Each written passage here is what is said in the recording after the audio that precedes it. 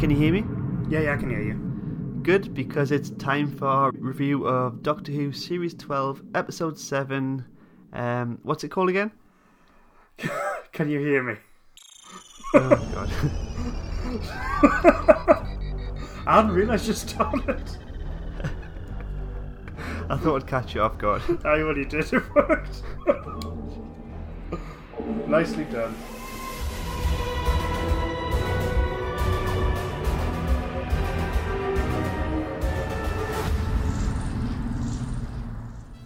So, hello everyone, we're back again. It's took us a while to get this review out. I think we're episode behind now. Yeah, we've got some catching up to do. Once again, life's got in the way. Blame those Sundays. Yeah. Actually, we did mention that in the last podcast.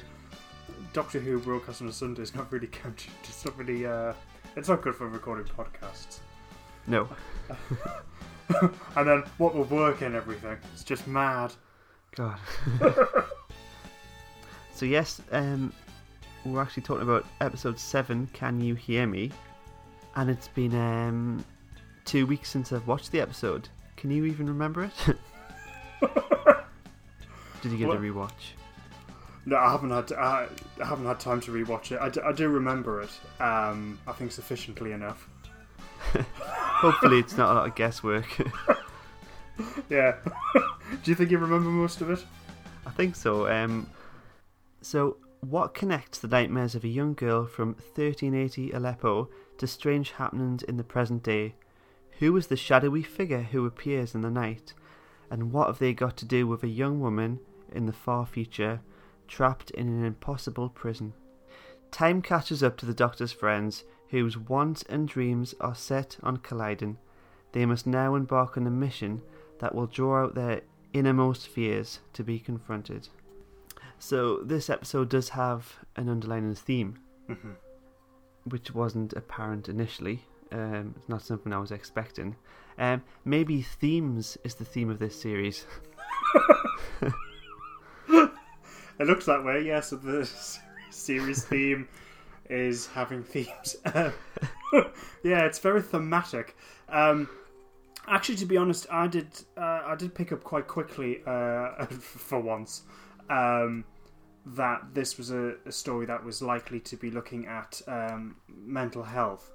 The only reason being was because when we cut to Aleppo quite early on in the episode, and we're following this character, and she arrives at this place, I was thinking, oh, this looks like it's a mental health hospital that that they had in the 14th century. So I picked up on that because I remember some time ago I was watching a documentary which was about Turkey, and there's areas of Turkey which have the remnants of these mental health hospitals that they had at the time. The idea was that they're very tranquil, very relaxing places. So the historical set design was on point, so I picked up on that quite quickly. Mm-hmm. It was this lush, establishing shot of Aleppo, wasn't there? Yeah. With the citadel towering over the city, reminiscent of what you know to be now, but kind of set in the period. It was a cool shot. We got to see it in the daylight and the night. Yes, it was. It was very nicely designed, very well made. Yeah, it was. It should have been the setting for its own story. Yeah, I think so. But we're jumping ahead a little bit. Yeah, we'll get onto that shortly because I've got some things to say about that. We're introduced to Tahira, and of course she's in this hospital, and she's on the run. She's been thieving. She's aware of these creatures. Possibly the reason she's there in the first place. They must think it's just a figment of her imagination. And then we get the claw, which is very cool. Yes, I thought that was really rather good.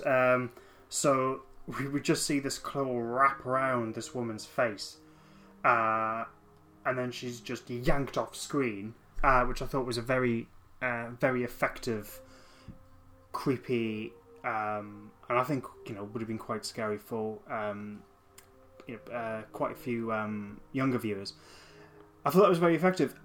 I do have to say though that I do think it's such a shame that we then immediately see the actual full monster a few moments later.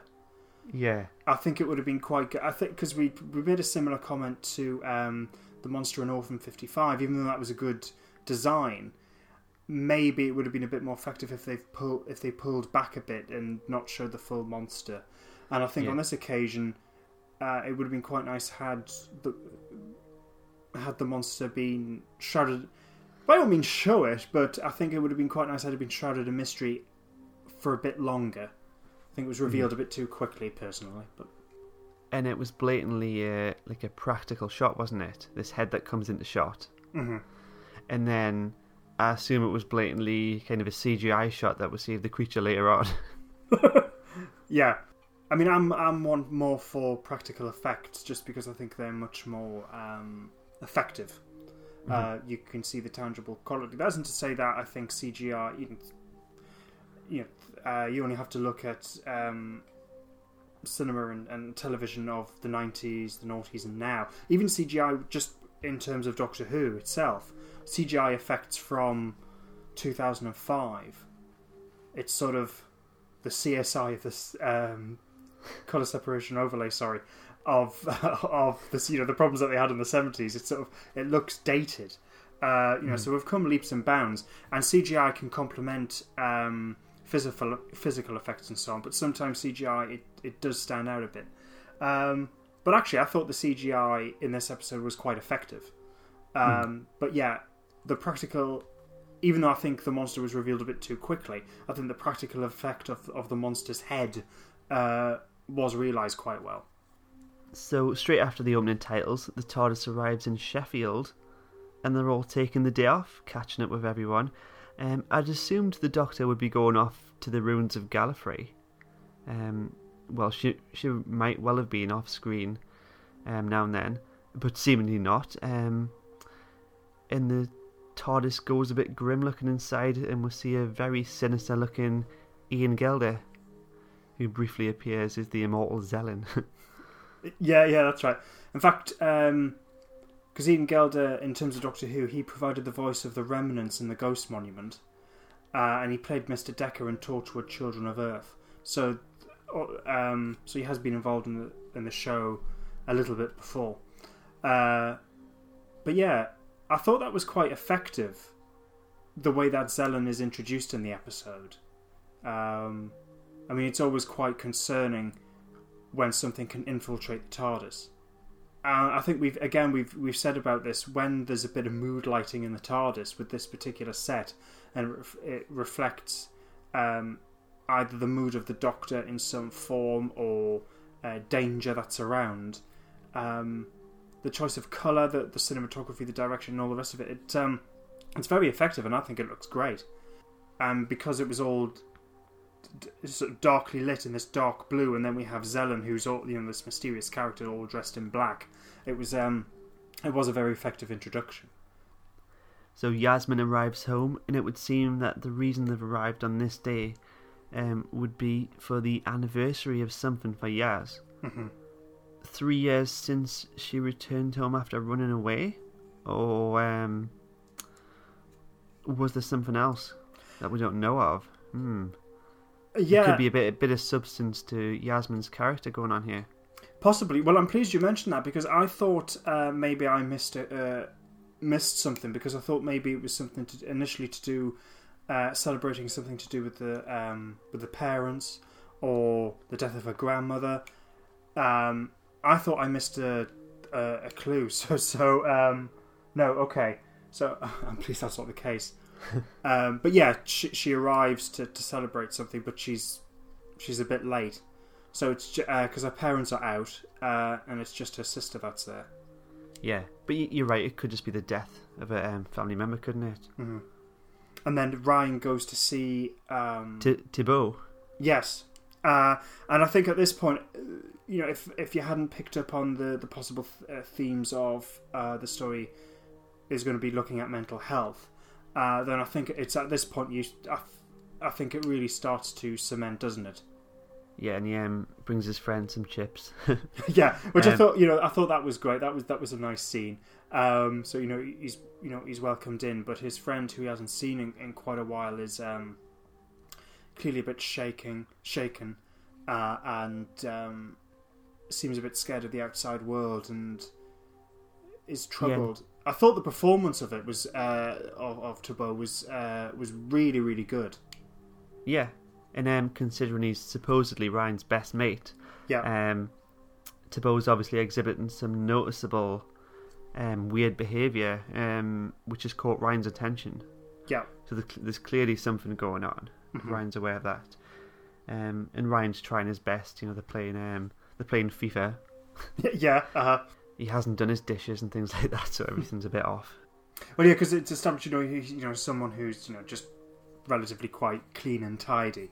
Yes. So things are starting to slide a bit. His behaviour is slightly off. He's clearly missed Ryan an awful lot. Feels that he has been abandoned a little bit, which I think is perfectly understandable because he hasn't seen him for months. So I thought, just as a mate, he wasn't like his flatmate.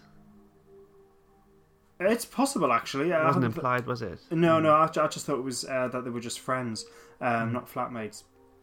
But I thought that the way that this was written and performed, I thought was really rather good.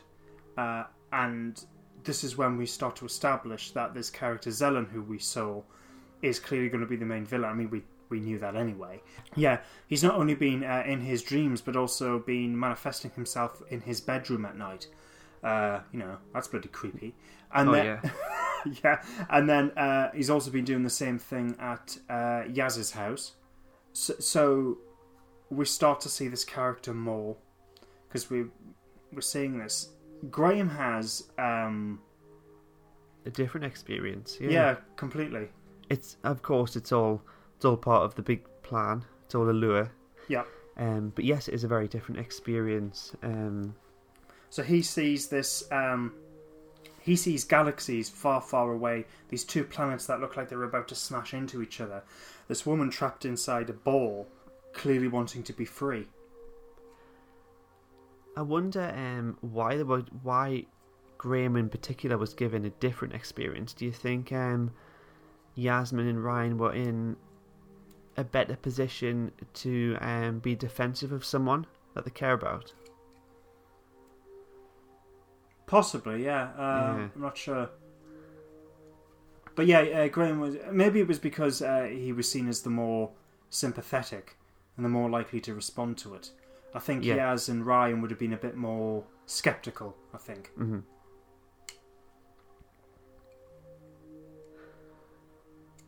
So we'll find out that the Doctor goes back in time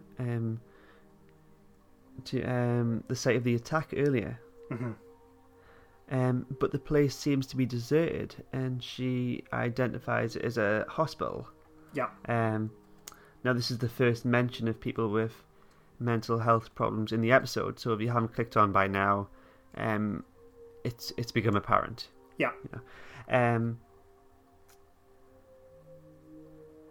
She mentions the enlightened way of the Islamic physicians, which I'm guessing this was some kind of spiritual therapy. But you mentioned you said that was probably the case. If she'd said this about 14th century England, that would have been sarcasm.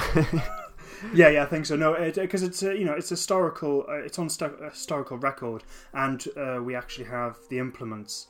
So in terms of surgery that was taking place, the Islamic world was actually really rather advanced. From opposed to trying to just drill it out someone's head, quite literally.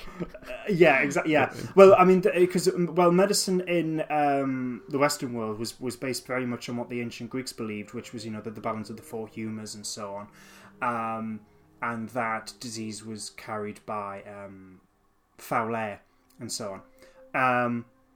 That isn't to say that, but whereas the Islamic world, particularly because what she's talking about specifically here is with regards to surgery and their enlightened way of handling mental health. So the fact that they had these places of relaxation and places of therapy for people experiencing mental health was enlightened. It was years ahead of its time, if you like. So I thought it was quite nice being mentioned. I think the dialogue where she says that is a bit clunky, if I'm honest.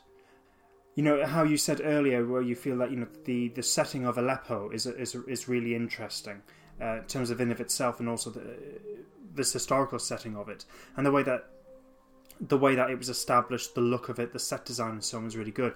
And as you said, it could have been deserving of an episode in of itself. So we're in ancient Syria, which is a really interesting setting for a story. And one of the problems I have with this episode is the way it hops with these different locations. Now, that in of itself isn't a problem. You can have a story which, you know, in this case it's in present day Sheffield, we're in ancient Syria, and then later on we'll get to it. Because I don't want to jump too far ahead. But then we're on a spaceship in a galaxy far, far away later on in the episode. I think these settings could work. I don't think it quite works here. I feel like the story just seems to hop around and it doesn't quite gel. I don't know if you felt the same. Yeah, I guess so. I guess the only purpose of her going back was to bring Tahira forward.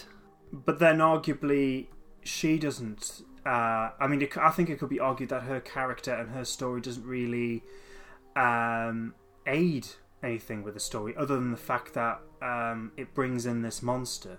And I don't know whether you did, but again, I cottoned on the fact that this was a monster that was manifested from her mental anxiety. So it's a science fiction way of exploring mental health.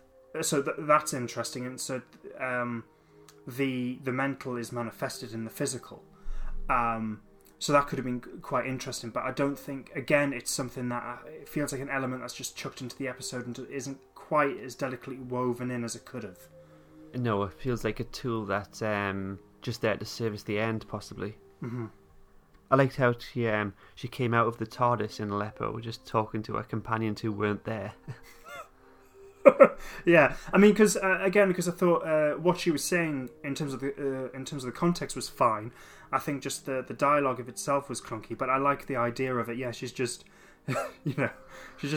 she's just so used to having them around, she doesn't contemplate that they may not be. Yeah, the idea of the scene I liked. I think perhaps more than the execution in terms of the writing of it. I mean, because I think Jodie Whittaker performed the scene quite well. Mm-hmm. So I haven't got a problem with it from that point of view. Yeah, and of course she finds Tahira, and she's with the monster. Mm-hmm. I guess there was a connection with Tahira and the monster initially, but I was confused at why the creature spared the Doctor. I thought, oh, that's convenient, but of course this would have been a direct effect of Zelen. He wouldn't have wanted to kill the Doctor because it was all part of the lure, wasn't it? Yeah, that's true. Yeah. And Graham's with his bus driver mates, are they? Yeah, I think so. When he's playing poker. Yeah, I like that scene, and I like those characters, and you know, there was some nice humour. And then we see Graham have that experience of seeing that woman that's trapped, but he's still dealing the cards when that's happened, and then it just cuts out of it. And I think you lost count, Graham. So there was some nice humour. I like that scene an awful lot, actually. I thought it was quite nicely handled. Going back to Ryan and Thibault, mm-hmm. There's a nice little scene where Thibault confides in him. Yeah. You know, about something completely unbelievable and ridiculous. Mm-hmm. And he's certain Ryan would laugh at him, but of course he didn't. Yeah. Which is mainly down to Ryan's own experiences mm-hmm. Of the unbelievable. And I think, I guess with respect to the greater message in the story, it's an important thing to know, and to know that seeking help and confiding in someone isn't always going to get the response like that, where someone laughs in your face. Mm-hmm. You know, people can be understanding. I guess it's quite an important message to convey. Yes, and I think, you know, so yes, you're right. That message is certainly there, as well as the message is, you know, be there, and at the very least, listen. Yeah. You know, be someone who can listen, and even that can provide an awful lot of support. So yeah, yes, I agree. I think that was a very important message, and with this scene particularly, handled really rather well. Yasmin's with her sister, Sonia, Mm-hmm. and she's telling us some of the places that she's been, Gloucester being one, and her dad thinks it was Russians. So this tells us that the world hasn't actually been reintroduced to the idea of aliens being a matter of fact. Yes, that's true. Which as well is as the something fact... I was concerned about when the Judoon popped up. Oh yes, that episode was good. Yeah. You're right. But then also it just reminds us that Yaz's father is a bit of a conspiracy theory nut. Sometimes it can be a bit on the quite close to the truth, as we've seen in Spyfall. But yeah, Space rhinos. In reality, you just think that's a guy in a mask, but everyone had one glimpse at them. They were sure it was space rhinos. Yasmin falls asleep watching the movie. I hate people that do that, but I'm guilty of that myself. I've only done that once, and it was actually when I was at the cinema. But that was many. I know, it was many years ago. It was I was absolutely tired, but arranged to meet some friends, and we went to see. It was a Bollywood movie or an Indian movie called Don. It wasn't the original one from the 70s. It was this absolutely overblown. It was quite fun, but I could see the there's this twist. I could see a mile off because it deals with doppelgangers, Right. and then I ended up falling asleep. Then woke up about half an hour before the end. And when I said, I clocked the twist, no one believed me. And when he was sleeping, I saw a mile off when it was obvious. Yeah. But what I do remember from it was it had it basically ripped off the beginning of Moonraker. Okay. If you've seen Moonraker, you know the bit where Jaws pushes Bond out the plane and he has to fight in midair to get a parachute. They basically ripped that off. And there was the song where they're singing about banana leaves, and I remember really liking the song. But it sent you to sleep. No, the rest of the movie did. Those were the good bits. Anyway, Zelen appears to Yasmin and Thibault. Mm-hmm. Or rather, Sonia and Thibault. Ryan walks in and sees him. I was glad that happened, but it would turn out Zelen wanted them to walk in.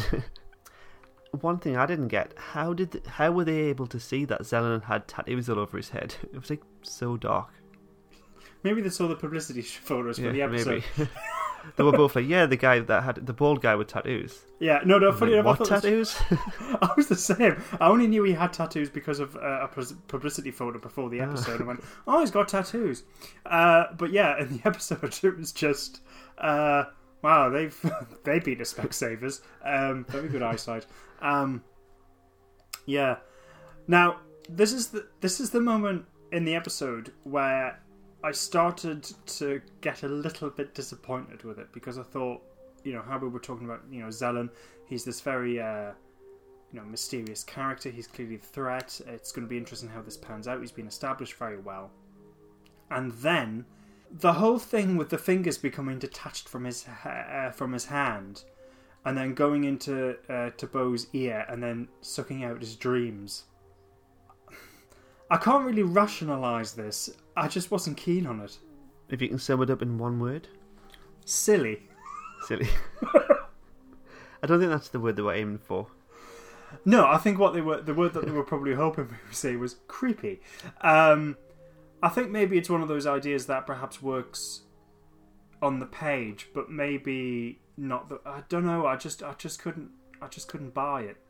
Mm. Which is a bit odd for a show like Doctor Who, which has a space and time machine encapsulated inside a police box.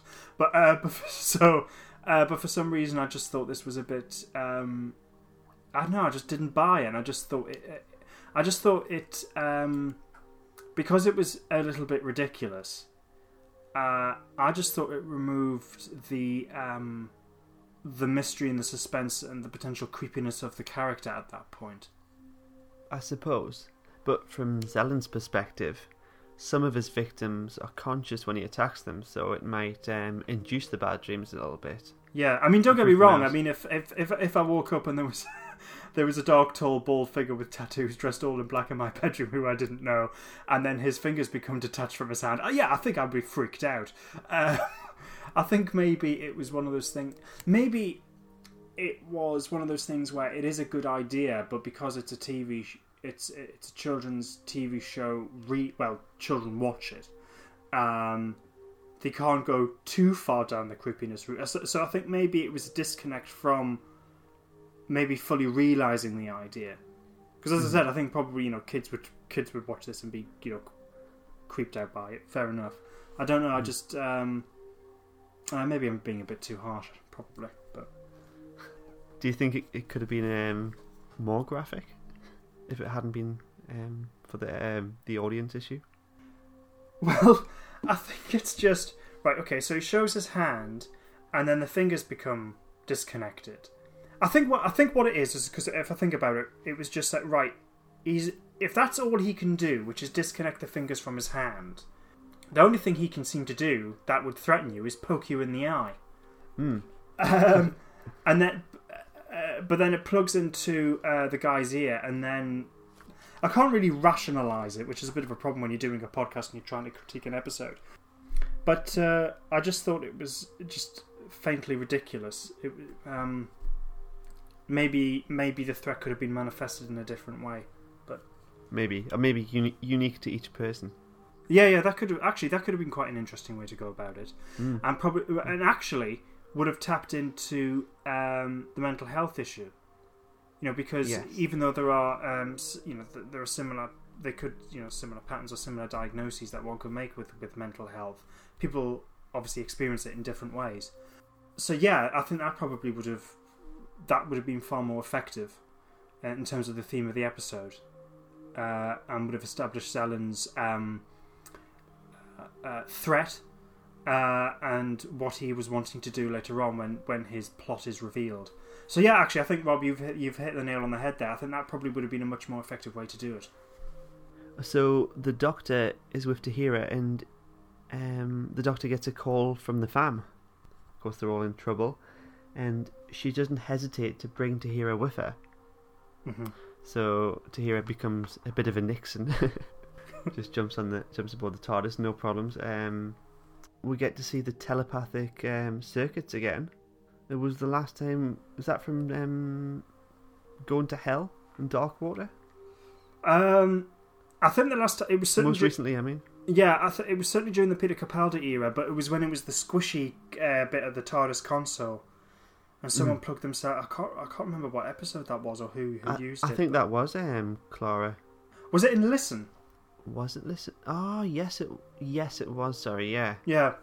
But don't they also use it to track down Danny when he dies? Because he dies in Darkwater, doesn't he? Yeah, he does. And it takes them to the facility where the Matrix data slice is with Missy. I think you're right. Actually, I'd forgotten about that. Maybe. Yeah. What happens in Listen? I'm sure they do that as well. Yeah. Yes, because the telepathic circuits take Clara to Danny because. It turns out there's a family connection. Is that right? Yes. Yeah. Because they'll have a descendant, which then gets kind of erased when Danny dies. Mm-hmm. Well, that's a bit confusing. It was a Stephen Moffat era. Of course, it was confusing. But yeah, I think that was the last time it was seen. But as I said, it was a squishy bit in the TARDIS console. Because we'd seen shots of. Graham with this thing on his head in a trailer and some publicity photos, and I think I certainly thought this was the case, that maybe he was using the chameleon arc because it had that similar look. So when it was it's that makes sense. Yeah. That would have been a cool idea though, the chameleon arc. Graham has been a Time Lord all along. No, I thought what it was just that somehow they use it so that Graham becomes the Doctor temporarily or something like that. Oh yes, they should do that for an episode. Oh yeah, they should. Oh, Bradley Watcher as a Doctor, that'd be good. Yeah, they should do that. Jack believed it. Yeah, Chibbers, if you're listening, make it happen. Probably won't, considering I've just called him Chibbers. I don't know where the hell that came from, but anyway. So anyway, the telepathic circuits take them to a space station in the distant future. Mm-hmm. half a galaxy past the Gascon Straits, to be precise. Ah, I know it well. Yasmin finds a section covered in fingers, like USB sticks, filled with nightmares. Yeah, yes. It's never explained why. Yes, it is because the nightmares are being channeled from the fingers to the prison. But did Zella... But it wasn't actually explained that Zella made that spaceship, was it? Didn't he nick it? I guess so, yeah. So or maybe only fingers were compatible with this technology that he nicked. Oh, right, okay. That's right. The Doctor quickly comes to the conclusion that this orb in between planets is a prison. Now, you'd think someone's imprisoned for a reason, if it's a prison. Yes! Now, when it was this thing, and then they're all rushing around and going, we must release her because she's in a prison.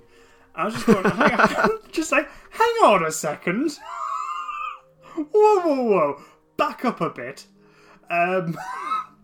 So when it's actually revealed that the Doctor's fallen into Zellen's trap, because Zellen has concocted this whole thing to release this woman who's in the prison, and it turns out she was up to no good, and I was just like, well, colour me shocked. Yeah, not. It's the same principle as the Pandorica. Like, look at the fear that went into making this. They wouldn't just put nobody in between two planets. Yeah, exactly. It just I was just going, well, she must have done some serious shit. Maybe she should stay there. But what's interesting is at this point is that when they cover this sort of backstory, the episode has this section where it's all animated.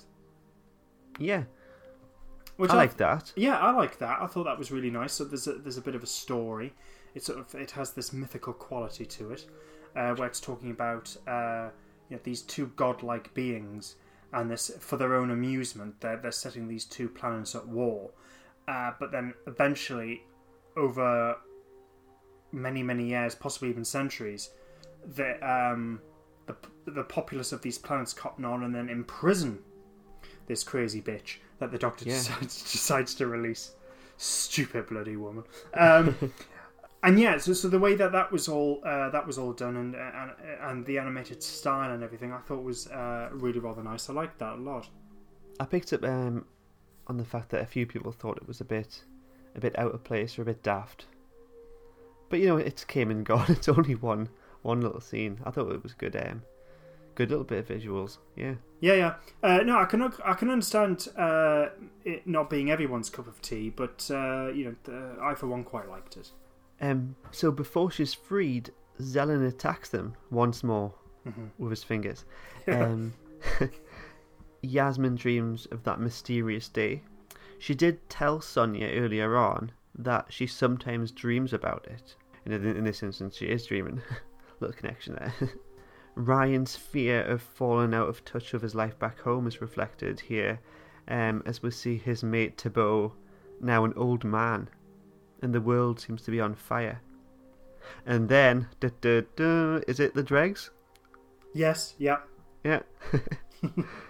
I would have loved it if it was loads of Vilmas. Oh, yeah, because I think it should have been just loads. Just go, Betty! Oh, just over and over for all eternity. That would be everyone's hell. Yeah. But seriously, though, the fact that the dregs are there, given that it's a possible future for Earth in Orphan 55, clearly means it's had some kind of impact subconsciously on Ryan. Well, we know that episode had an impact on all of us. Yes. For all the wrong reasons. But anyway, sorry. Just any opportunity to mock Orphan 55 and keep kicking the damn thing to death. Yeah, so that was actually interesting. So he, Ryan's fear is abandoning his friends and the destruction of Earth. Mm-hmm. And then we see Graham's fear, which I thought was really nicely handled and quite impactful. And obviously his fear is that his cancer will return. Hmm. And of course, Grace is there as his doctor. I believe this is the first time I've seen Grace since It Takes You Away. Yes, yeah, that's right. But yes, this reflects his fears. He's worried about how much time he's got left. Mm-hmm. And it's not something that's really been mentioned since the very first episode, I don't think, apart from his treatment. Yeah, that's true. I think because I think it was just established in The Woman Who Fell to Earth, which was that he had cancer, has gone into remission, and I think that's the only time it's been mentioned up until now. Mm-hmm. But it was a good character moment, and I think handled quite well. Mm. And then of course the Doctor's is interesting. Mm-hmm. And that's all we've got to say on that. No, you do remember what it is, don't you? What, the Timeless Child? Yeah, that's it. Yeah. What actually happens in that scene? Is anything said? No, I don't think anything's said. We just basically see a little bit more of what's already been established. But right, yeah. So I missed something. Yeah, no. It was just so that strange location with a purple sky, and we have this. What is this? Presumably the Timeless Child looking up at the sky, and the Doctor's there. But maybe it's she doesn't fully understand it or grasp it. She just knows that there's a question that needs to be asked with regards to it, and we hear and then because she just seems to promptly wake up from it. It's no more mystery than we got back in Spyfall. Yeah, doesn't add to anything really.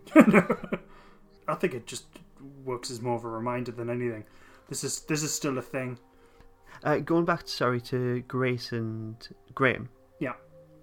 It's possibly another one of his fears here. Grace says, "Why didn't you save me?" And he replies, "Let me try again." I wonder if given the chance he would. I do get the feeling this isn't the last we've seen of Grace. Whether it's just a vision or something, you know. Yeah.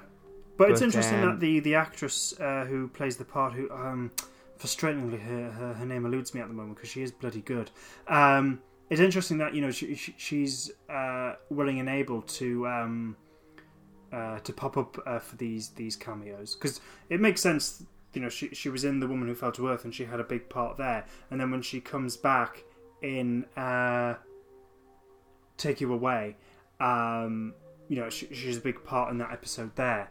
But here she's only for a minute, but she's willing to come back. So, maybe we'll see her again.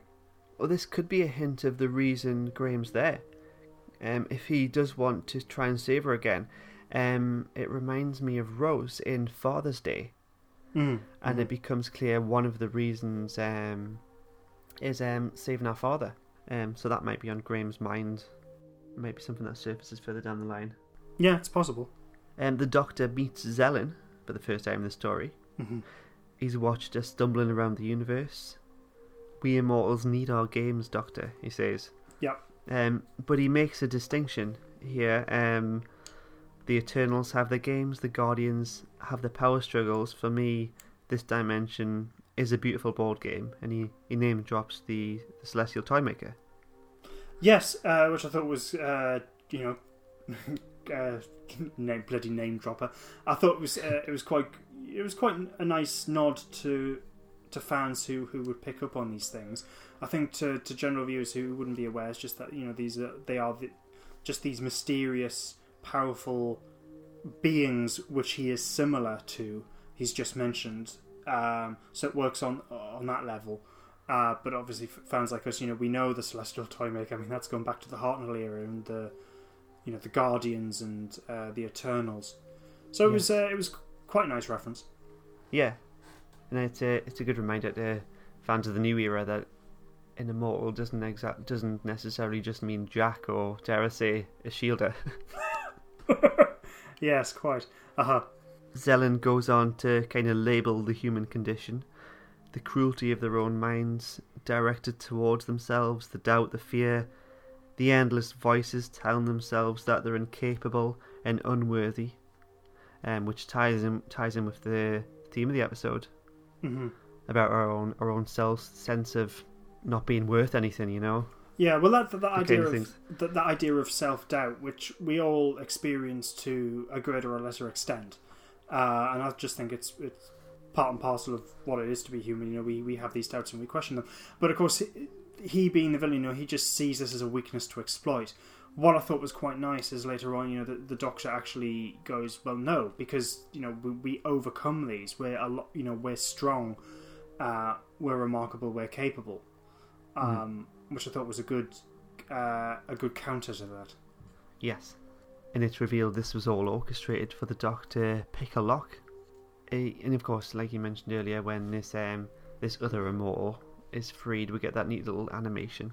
And then her and Zelen head off to Earth to feed on nightmares.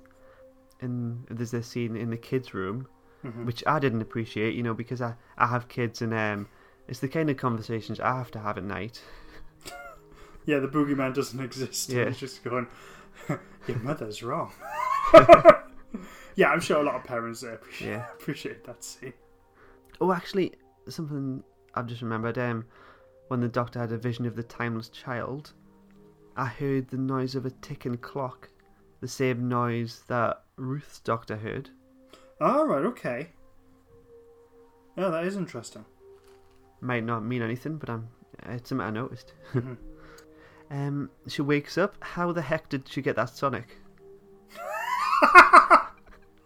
There's going to be fans everywhere practicing with their Sonics, so they've mastered that. That was fantastic. They're going to be like gunslingers, just like whipping out their Sonics. Yeah. I did think that was ridiculous. I mean, it was fine. I mean, again, I think we've talked about this in the past, but I do think the sonic screwdriver gets overused an awful lot. And I think Jodie Whittaker's Doctor is the worst offender. It just seems, you know, every given opportunity, the sonic screwdriver comes out, and it just quickly resolves it. You know, because you know, John Nathan Turner, the producer of Doctor Who throughout the entire 80s, he came in for, you know, he's come in for a lot of flack. Some of it warranted, some of it not. One of the things he was criticised for, even with some of the colleagues he worked with, was that he didn't understand plot or story. But actually, he was responsible for taking the sonic screwdriver out of the series, and the reason being was because he said it was too easy. It was a tool that too easy to get the Doctor out of any given situation, so it affected the drama of the series. So write the damn thing out. Now, I totally agree with that decision. Don't get me wrong. You know, I think it's you know, the sonic screwdriver is part of the iconography of the show. I quite like the sonic screwdriver, but when it's overused like this, you know, it does affect the drama, and it is too easy a tool. So I do have a bit of a problem with the sonic screwdriver in the new series, but you know, it is what it is. What was ever the real reason behind the Ray-Bans and sunglasses? I feel like that was Moffat's like kind of kick to BBC marketing. You know how they're always wanting to market radio controlled Daleks and sonic screwdrivers. Yeah. Now, you know what? Because I think I'm in a minority here, because I know a lot of people had a big problem with the sonic specs. I really liked them. The only problem that I had an issue with was the amount of times it had, you know, that because it could access the internet, and so you constantly had that joke about, you know, don't check the browser history. Yeah. It wasn't funny the first time. Please don't keep repeating the joke. That's the only problem I had with them. Other than that, I quite liked them. Yeah. But anyway, yeah, going back to the scene. So when, you know, the Doctor's is I don't know, sort of like effectively handcuffed with an ear stuck in her ear, with a finger stuck in her ear. So she gets the sonic screwdriver out, and it's quite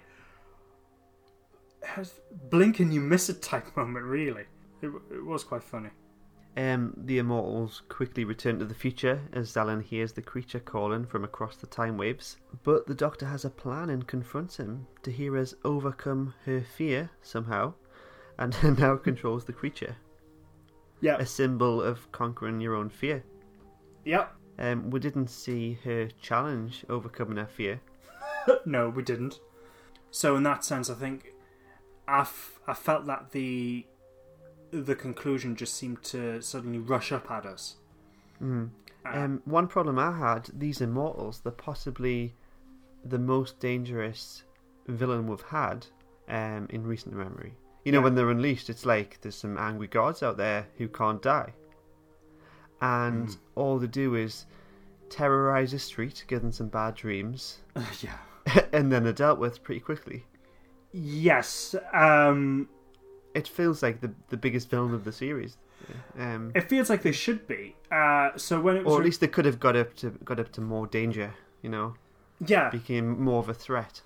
A really, really bad threat. Yeah, I thought so. So, the threat that they potentially pose is thrown out the window. The atmosphere and the mystery surrounding them is quickly thrown out the window. And yeah, as you say, you know, they're suddenly unleashed, and you just see them walking down a street.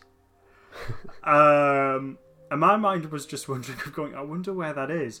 So I wasn't particularly gripped by it. I didn't think it was very effective. I felt it was a wasted opportunity, to be honest. I was very disappointed, actually, with the villains. Which, considering that as a main part of Doctor Who and obviously the episode, I was disappointed by them. Yeah. We see that there was a purpose for that scene earlier where she learned how to remote control the fingers, which I thought was a bit of a random scene. Of course, as storytelling goes, it had a purpose. Yeah. Do you think these enemies could return, or should they return? If they do return, they'll just have to be trapped again, won't they? It's more of the same. Yeah, I mean, if they do return, I'd want the threat to be a bit more substantial than how it's realised here. I mean, to be honest, I'm not particularly keen for them to come back, which is a shame. I don't think they serviced the message really well. No. You think the main obstacle for someone with mental health issues would be someone ignorant who doesn't want to help, rather than just some kind of immortals. I don't know. Yeah. I agree with that, actually. I think in of themselves, the idea, there's an interesting idea there. They could have posed more of a threat. They didn't really. And yeah, you're right. It did feel a bit disconnected from the main message of the story. But then that's the problem that I have with the episode as a whole. That there's all these ideas or these elements, and the way that they're presented doesn't feel like it connects effectively. So you know, you got these villains, as I said. The setting of Aleppo and what's established there doesn't seem to really fit. The way that the characters behave is a bit. You're aware of the functionality of the script. I mean, because you've got the story. The script is there to function telling that story, but you disguise that functionality through smooth progression of dialogue and the development of characters and so on. And I'm just sort of really aware. I think this episode probably needed a couple of more rewrites, and it would have been probably a lot closer to what they were trying to achieve. It just feels a little bit rushed. Mm-hmm. The issues with struggle with mental health is such a broad way of identifying individual cases, and with all the characters, it's sometimes you're trying to focus on what is actually the problem with this person, what is the contrast between all these different problems. So maybe these individual characters could have had a bit more explanation about what the issue is. Of course, with Yasmin, we still don't know what the problem was. Yasmin got some help. It becomes apparent that Yasmin got the help from the police officer. Just talking to her and kind of empathising with her apparently changed Yasmin's life. And she visits the police officer 3 years later, showing us how just because in a single moment you can be at your lowest point, you can move forward from that and kind of be in a more positive place yet again. Yes, So yeah, so it turned out that 3 years ago, or 3 years prior to The Woman Who Fell to Earth, Yaz was contemplating running away from home. As you said, it wasn't actually established why. I think you could come up with perhaps your own conclusions, but yeah, she was wanting to run away from home. She encounters this policewoman. They have a conversation. I liked that scene, and then afterwards, towards the climax of the episode, because following the conversation that they have, there's this thing of going, look, if you're in a happy place, 3 years time, and everything's worked out well, come and see me and give me 50 pence. And that's what Yaz does at the end of the episode, and I liked that. I thought that was good. Ryan and I keep on forgetting the character's name now. Ryan and his friend Tabo, yes, thank you. They have a nice scene together, and then what's interesting is then Graham and the Doctor are having a conversation, and Graham's opening up about the nightmare he had, and that he has concerns and worries about what if the cancer comes back and so on, which was an interesting scene. I'd be interested to see what you think, because with regards to this bit, because I know a lot of people have reacted quite negatively to this. So what happens is, with Graham's opening up to the Doctor and is waiting for the Doctor to say something, and the Doctor doesn't, and feels a bit sort of like socially awkward. Sort of apologises for the effect and goes, I know this is the bit that I'm supposed to think of something, but I'll get back to you when I've thought of that. Yeah. A lot of people have reacted quite negatively to that, saying that they feel that the Doctor was cold and it was out of character and so on. I disagree, because I think the reason why people didn't like that bit, because they felt that the Doctor should have been able to comfort Graham and so on. Mm-hmm. Well, that had been established with the bit about Yasmin, with Yaz. She had someone to talk to, and so on. That's handled quite well. And with Ryan and his friend. And then I think what this scene depicted was that sometimes people don't know what to say. Yeah. And the scene was exploring that side of things as well. I think that's an important point. Yeah. Yes, the Doctor doesn't have this empathic response that you'd hope for. Perhaps, ironically, that was because of her own issues. She mentions like social awkwardness, which is another thing on the spectrum of mental illness. Nevertheless, it does come across a bit rude, seemingly shutting down on him. But maybe the response wasn't the point of this scene. I think my personal experiences of getting help with issues I've had, I've found that simply talking to someone in a position to help can kind of be help enough. So I think kind of finding the strength to move forward and just kind of talk to someone about your problems, sometimes that can be enough. And I think it's an important step, regardless of what the response can be. Of course, no one's going to know how to respond when you catch them off guard and tell them something that they weren't expecting to hear. Yeah. So I didn't have a problem with the scene, and I think Graham's. Unless I was reading this completely wrong, but I thought Graham's reaction, he didn't seem disappointed or angry at the Doctor. Not at all, no. Because he was understanding of what the Doctor was saying, was, I think, just happy that at the very least he was able to say something. Yeah. So I get that, but I hope it doesn't send the wrong message to people that talking to people is going to get them to shut down on you. No, yeah. Hopefully not. Yeah, hopefully not, yeah. Coming up to the conclusion of the episode, Ryan, with regards to his fears, he says to Yaz, "Is this our future?" They're kind of missing the lives they've left behind. And the Doctor butts in, Frankenstein. Yeah. So there we go, on to another story. Just like that. So on to listeners' responses now. Christopher Brett Hall on Twitter said, "Kudos to them for wanting to tackle mental health issues. I just don't think it was done effectively. Our characters don't defeat the villain by overcoming their problems. The Doctor just plugs the thing into the thing, then poof, sorted. Great action by the villains, just a naff story." Yeah, I mean, I wouldn't say it was entirely naff, but yeah, I think largely I agree with that. I do think that's a good, quite a good summing up. Yeah, I agree. It was good that Doctor Who was attempting to tackle mental health, but yeah, I think we're in agreement really, which is just a shame that the execution didn't quite work. Yeah, and I mean, perhaps some of the issues the characters were facing weren't addressed head on. Mm-hmm. Oh, that reminds me. Ryan's dyspraxia hasn't really been referenced, has it, since the last series?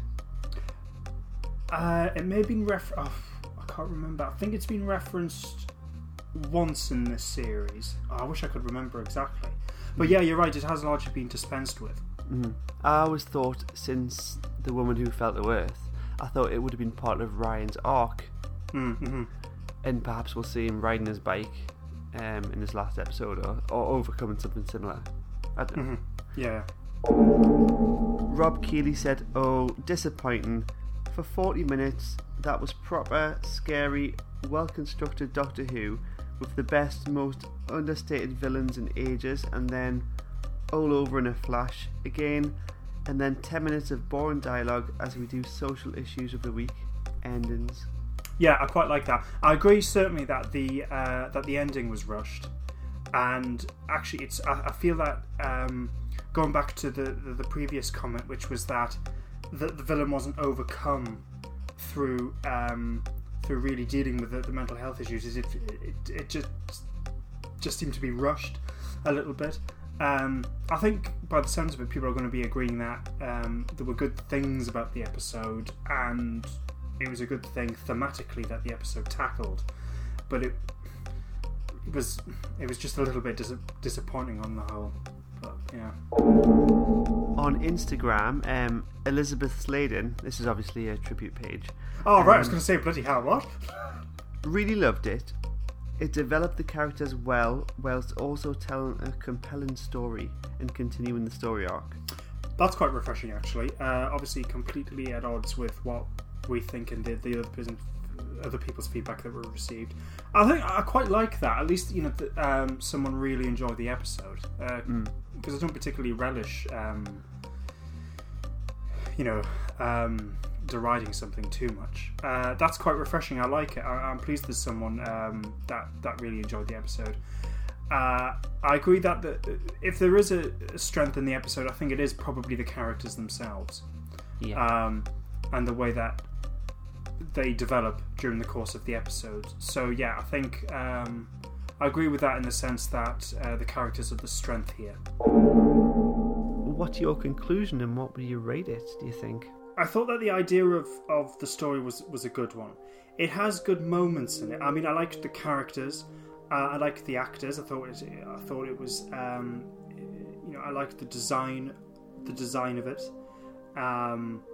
So there are things to commend the episode for, but also I was a bit disappointed.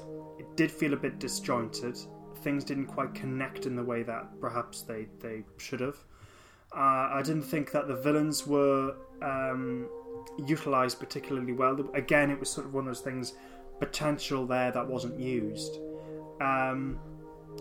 So I was a bit I got to admit, I was a bit disappointed with it.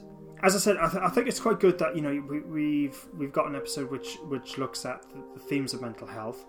Doctor Who can do that, and as I said, there are moments within this episode where it does do that, and sometimes it does it quite effectively, but it doesn't seem to follow through. And I just felt a bit cold and a bit disappointed by the end of it. I've given it a 5 out of 10. Okay. I went down a similar route. I think initially it might have been an ambitious story to tell, but it does kind of fail getting its point forward. The message was a little bit incoherent and possibly not delivered to the audience as well as maybe it should have been. and there was a bit of a disconnect between the story that was being told with the villains, and the theme of the story. It was kind of an important message, but possibly a forgettable episode. So I've given it a 6 out of 10. Oh, okay. But yeah, I agree with that last point that you made. I think it's largely forgettable. I mean, I think we've done quite well considering we haven't watched it in 2 weeks. 2 weeks, I know. We've managed to remember most of it. But yeah, I mean, it's... I remember it more for being a bit disappointing more than anything else. But yeah. So, on to our bit of Doctor Who trivia. Usually we ask the question at the beginning of the podcast, but not today. We forgot, I think. My question to you, Liam, is what is the name of the only known existing episode to feature the Celestial Toymaker? Oh, I should know this because I quite like it. I know it's episode 4, The Celestial Toymaker. Yes. Oh, what's it called? Is it called The Celestial Toy Room? It's not, is it? I believe that's the first episode. Yeah. Might be wrong. No, I think you're right. Is it the final game? Or has it got That's interesting because when I wrote this question down, I thought it was called The Final Game. And when I went to double check, it wasn't. It's not The Final Solution, is it? The Final Test. I was going to say The Final Solution would be a bit better. Would be very distasteful. And you had final in it. Right, The Final Test. Right, okay, I got one word. Got one word right. Great, get me. That's a good question, though. So mine is... I've realised... Anyway, right, okay. Which televised 5th Doctor Who story did the Eternals first feature? First feature? Oh. Well, I think they only featured in... Right. Which televised 5th Doctor Who story did the Eternals feature? Is it Enlightenment? Yeah, bingo, you got it right. Yes, okay. When you said first feature, I thought they were kind of seeded in early, and I missed something. Alright, no. That's good. So thanks for listening. So we'll be back next week with our review of The Haunting of Villa Diodati.